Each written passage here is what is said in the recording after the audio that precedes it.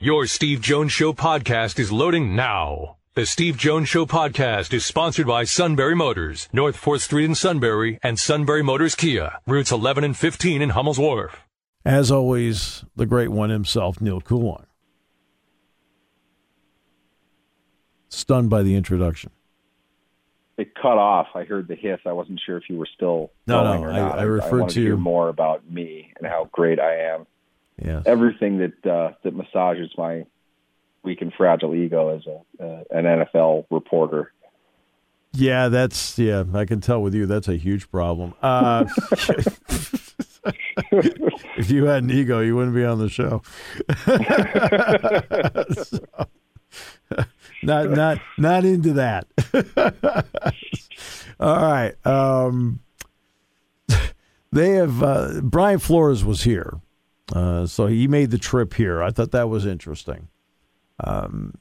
So just his mere presence being here, what do you think he's looking at? I think a lot of different avenues that you could go. I think it is always smart, especially if you are able, like the Steelers are, to divide your efforts, divide the labor that's in front of you with people who are highly accomplished and highly experienced in that very task. This is one of the things we talked about when they announced that they hired Flores, what they're capable of beyond just simple coaching is above and beyond what they had before. And that's no disrespect to assistant coaches as if they don't know or anything, but Flores would know firsthand exactly what a head coach would want to look for, what a general manager would want to look for, because he's been in that exact position. So you really are sending another head coach out into the scouting world. Now, as far as who their targets might be, we'll never really know that. Right. But we do know that it's somebody of acclaim and influence. They're obviously getting somebody with an eye for talent. And you can't say just because he is a defensive coach now and that's his background, that's the only thing he's going to look at. He didn't do that as a head coach. He's a former head coach, all right? Yeah, for 3 years. Yeah. In fact, that was the last time he set foot on a college campus. He was a head coach. So he has to be open to everything that's there. I'm sure they have certain people they're looking at for certain things, but they're also compiling notes that aren't just used for now. They're going to be used in August in camp cuts. They're going to be used during the season in the event of a trade. They're going to be used potentially 2-3 years down the line when these contracts either get eliminated or another trade opportunity comes up. Those notes are very, very important. I talk with people about this all the time. And I think the limited perspective of your average fan isn't quite understood at the level that it needs to be, because the circles within the NFL are very, very small. But everybody knows everybody. They're all fully aware of every player who's draft eligible. They have notes on all of them. And the more information that they can get, better prepares them to make decisions later on. It's not just, about this draft or about this one player. It's everything that's there. Look at it like this, too. You go to Penn State's pro day, you talk to Tom Bradley, you have a relationship with Tom Bradley, all of a sudden he's your defensive backs coach. Right. That happens. Yep. So you get a full perspective of that, and that's why I think, anyway, just my opinion, that's why the Steelers really try to make an effort to get to the somewhat close in a proximity sense, big schools around them, just because they're going to pump out the most talent into the NFL. Maybe not the headliners, but the most guys are going to be draft eligible there. You want to get a sense of who is currently there, and you want to be able to talk to coaches and trainers about who they have. It's setting up stuff for the future. And for me, I think that using Flores in that kind of a role speaks specifically to a valued strategy for the Steelers as far as Penn State is concerned. I couldn't tell you exactly what that is, but I think sending Matt Canada sends a message. The offensive coordinator is there, but his viewpoint is kind of cut in half just based on his experience. Flores has the 360-degree approach. So I think there is something to that, whether that's now or in the future. But they're going to have detailed files on every player that's there, and that's true of every school. All right, so now let's get to the other part. it seems the Steelers are showing up at a lot of quarterback workouts. Right? They went down to Liberty. They saw Sam Howell down at North Carolina. Is this a group that does end runs to make people think one way, or is there potentially serious interest in what they're seeing out there? Here's the question that I have, and it's certainly fair to bring that up. It was the feature of a column recently in one of the local newspapers as well. Is Mike Tomlin doing this to send a message deliberately? Is he trying to mess with people? Why can't it be both? You know, I think the fact of the matter is they're 20th overall. It's not as if they have a whole lot of control over what they can do. I mean, that does not mean they can't trade up. But what it means is at pick 20, the team picking, in this case, the New York Giants picking at 5 and 7, don't have as much interest in trading down to pick 20 unless that package is ginormous. And do the Steelers want to give up that much? Probably not. My point is that the Steelers are not in a great position to be all that attractive to a team with the valued pick where, whether draft nicks like this or not, these quarterbacks are going to get taken. I don't care what they think about Malik Willis as a long-term starter. That kid has way too high level of tools to suggest he's not going to be highly drafted. He is way too naturally talented. At the same time, he's been playing at Liberty. He's not been playing at Penn State. He's not been playing at Georgia. He's been playing at Liberty. Right. You honestly compare the coaches at those schools to ones that they're paying at Liberty? Liberty's athletic budget is probably like $8 million. Okay, that's nothing. Georgia's spending like $70 on the football team alone. So the level of coaching they're going to get is not going to be good. So, yeah, it makes a lot of sense that he's not as developed as some other players. But those other players do not have his arm. They do not have his athleticism. They don't have his build. Those are the things you draft really in a quarterback. Now, I understand that the full product you look for more in certain other positions. Like your defensive lineman, for example, you've got to see, obviously, the high-level traits, but some experience with that is good as well. Your running backs, you kind of want to see them, go through the mill a little bit for more than just like 12 carries. Quarterbacks, when they have an arm, they have an arm, and that's really kind of the end of the discussion. So as far as the Steelers are concerned, I think, it makes a lot of sense to take a look at Malik Willis because you don't know how this is all going to shake out. And maybe they are interested in trading their entire draft to get up to 5. I don't know. It wouldn't seem likely, but I do think at the same time, Tomlin is aware of what is being said about his team. He won't admit it, but he keeps detailed notes on what is being reported, what is being talked about as far as the Steelers are concerned. I think he gets a bit of a kick out of showing up to these things and, smiling and doing the things that Tomlin does as somebody who just absolutely loves this process. He is just in love with every bit of it. And he's going out and having fun. And he loves being able to put that in somebody's head. I don't think that that's their aim or their focus. Yeah. I think it's simple due diligence to look at a Sam Howell, a player that they watched multiple times this year that we know of, and a player that came into this season pretty highly regarded. I think he's a player that probably is there in the range where the Steelers are. Makes a lot of sense. Quarterback is a position of need in the near future for him, in my opinion. It's an immediate need. I'm not sure they're going to be able to fill that in this draft, but it would make a lot of sense for them to be interested in a player like that. Matt Corral, same type of thing. Right. They know Kenny Pickett backwards and forwards. They were still there to kind of watch it and, chat up the program and things like that. So I think it does make sense, and I don't think that Tomlin would be upset with the accusation that maybe he's hamming it up a little bit. Maybe he's trying to give people something to think about. I think that's part of this process. I think that the bottom line for me is I just think he really enjoys all of it. And if he's messing around, he's doing it because he doesn't really have anything to hide. It's pretty obvious why he's looking at quarterbacks. Whether he can do anything about that or not, I don't know. But I know he's not there just to look at one pick, and I know he's not there just to look at one prospect for this year and this year alone. He's going to build up a bit of a database, get a good sense of who a guy is coming out of college, and then watch his career as it unfolds. Well, there's another element too.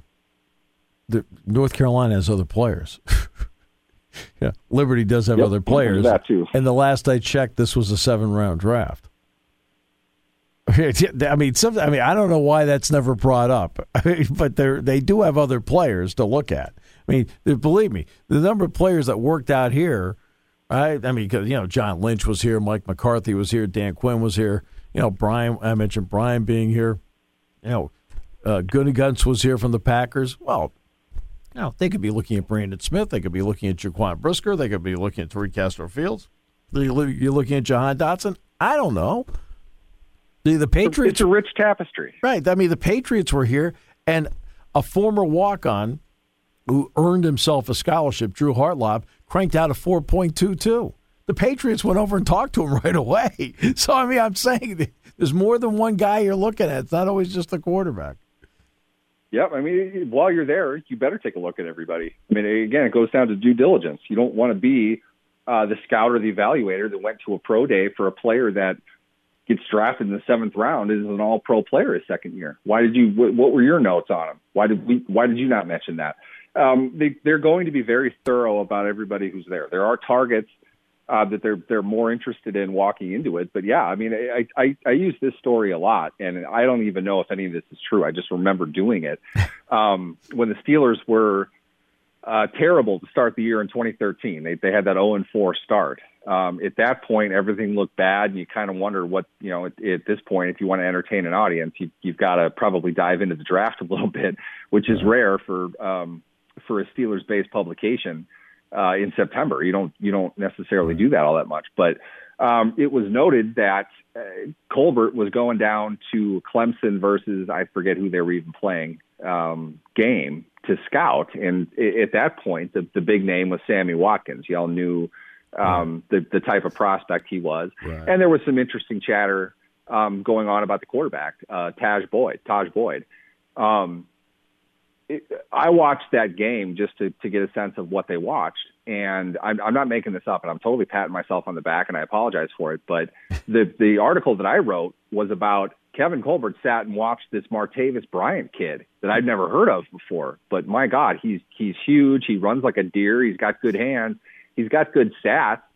I don't know what he did. He obviously did something if he's not on anybody's radar, at least at this point. But this kid can play. I mean, he's got the natural ability. I'm not sure if he's like an all-around guy like Watkins is, but he can play.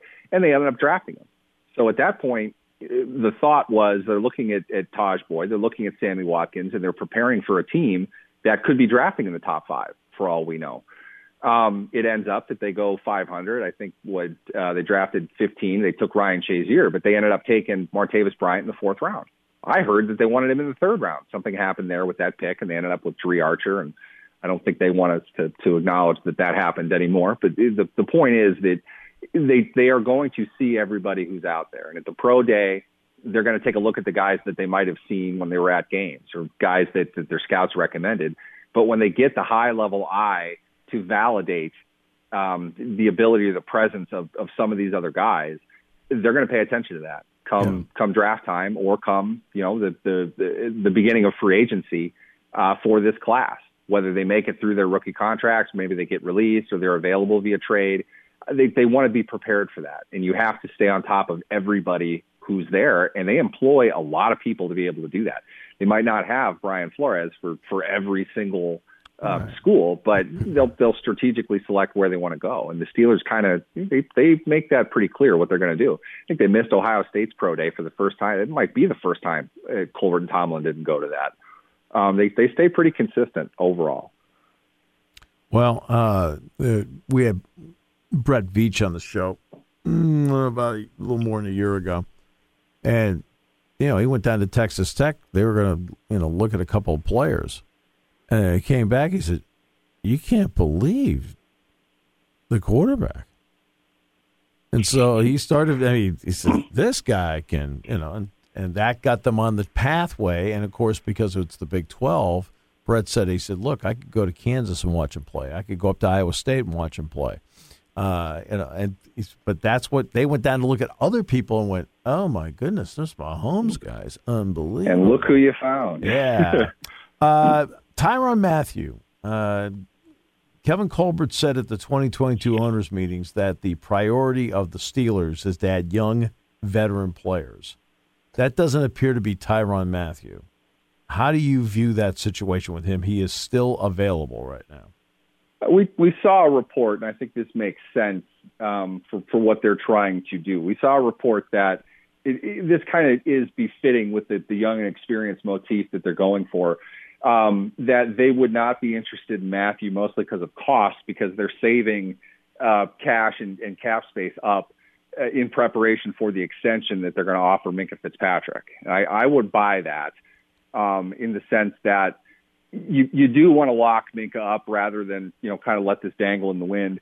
The safety market is maybe it didn't quite go up as much as you thought that it would, but ironically, Mathieu was a big part of that. I think he was going to be kind of a fulcrum for safety spending, and you still have Terrell Edmunds on the market. So my thought, honestly, was the longer this goes, the more it would suggest that it's not just a money thing for Mathieu. They're not going to get more money anytime soon. The Steelers aren't anyway. They have no post-June 1 cuts. So their cap space is not changing anytime soon. They have the money that they have. If Mathieu was interested in playing with the Steelers and the Steelers were interested in signing him, you'd think that they would eventually come to a deal because that's more of the veteran move. In my opinion, if Mathieu was to join this defense, you're looking at probably one of the best all-around units in the league, right. And that's before the draft. So I would think a deal would come together because it would make sense on both sides at a certain price point. But if the Steelers are going to say, we're going to save it for Fitzpatrick, what that really kind of means is we're not giving him a huge bonus up front that would really draw down the cap number in this year, which is where they would save versus his, $10.6 million, I think it is, on his fifth-year option. So if they're suggesting that they don't want to spend it because they're going to sign Mathieu, I would suggest that it's probably less likely that Mathieu would come back, and they do want to focus on Fitzpatrick before he would reach an extend or tag situation, which is what ended up happening with TJ Watt too. So I think there's some recent precedent on the big contracts that they have and how they're planning on dealing with those. Also too, you might argue that the next general manager doesn't get say over that decision. They want Minkah. Kevin says this is what they want, so Rooney's going along with that. They're gonna do everything they can to lock Minkah up now and not have another voice in there to offer up a different opinion. In fact, Kevin Colbert said, look, the preference is to have players coming off their first contract or as close to their first contract as can be. Then the Dolphins were thought to be a Tyrann Mathieu spot, and Chris Greer was very straightforward. He said, we're not pursuing Tyrann Mathieu. Good player. I think he'll be a good addition for any team in the league, but no, we're not going to pursue him. And the Patriots moments ago just signed Jabril Peppers. So he is... right now, he's just sitting in limbo. That safety market, it's crazy. It's fickle. That's weird. I would have said Dolphins or Patriots would be next up. If you're right on Pepper, I didn't see that. It literally just came across. So that's why you were talking to me at the time. It turned out it just came up on my iPad here. I've got to ask Unless Mathieu is asking for Justin Simmons money. I have no idea. It seemed weird why nobody would be interested in him on that. I don't know. Maybe that price goes way down. I don't know. I've got to ask you about the overtime rule. All they're going to do, it's just for the playoffs, but each team will get a possession no matter what happens. Your thoughts on that? They're kicking the can down the road. Both teams kick a field goal, you're in the same spot you were in. I don't see what the difference is. This is just me, and believe me, I've gathered that I'm in the minority on it. I don't really think the game needs to be drastically changed to create a scenario that doesn't happen in the regular game. What I mean by that is you're guaranteed the opportunity to have one possession a game, and you might fumble that kickoff and never see it again. I don't think you need to change because the game was tied. Let's play a completely different version of this now. To be fair, it's a problem that's unavoidable in the sense that football is not a good game if you don't want to accept a tie as a conclusion. Right. If a tie cannot be the result, which obviously can't in the playoffs, and as we saw this season and have a couple times in the past, people freak out if there's a tie in the regular season. I know.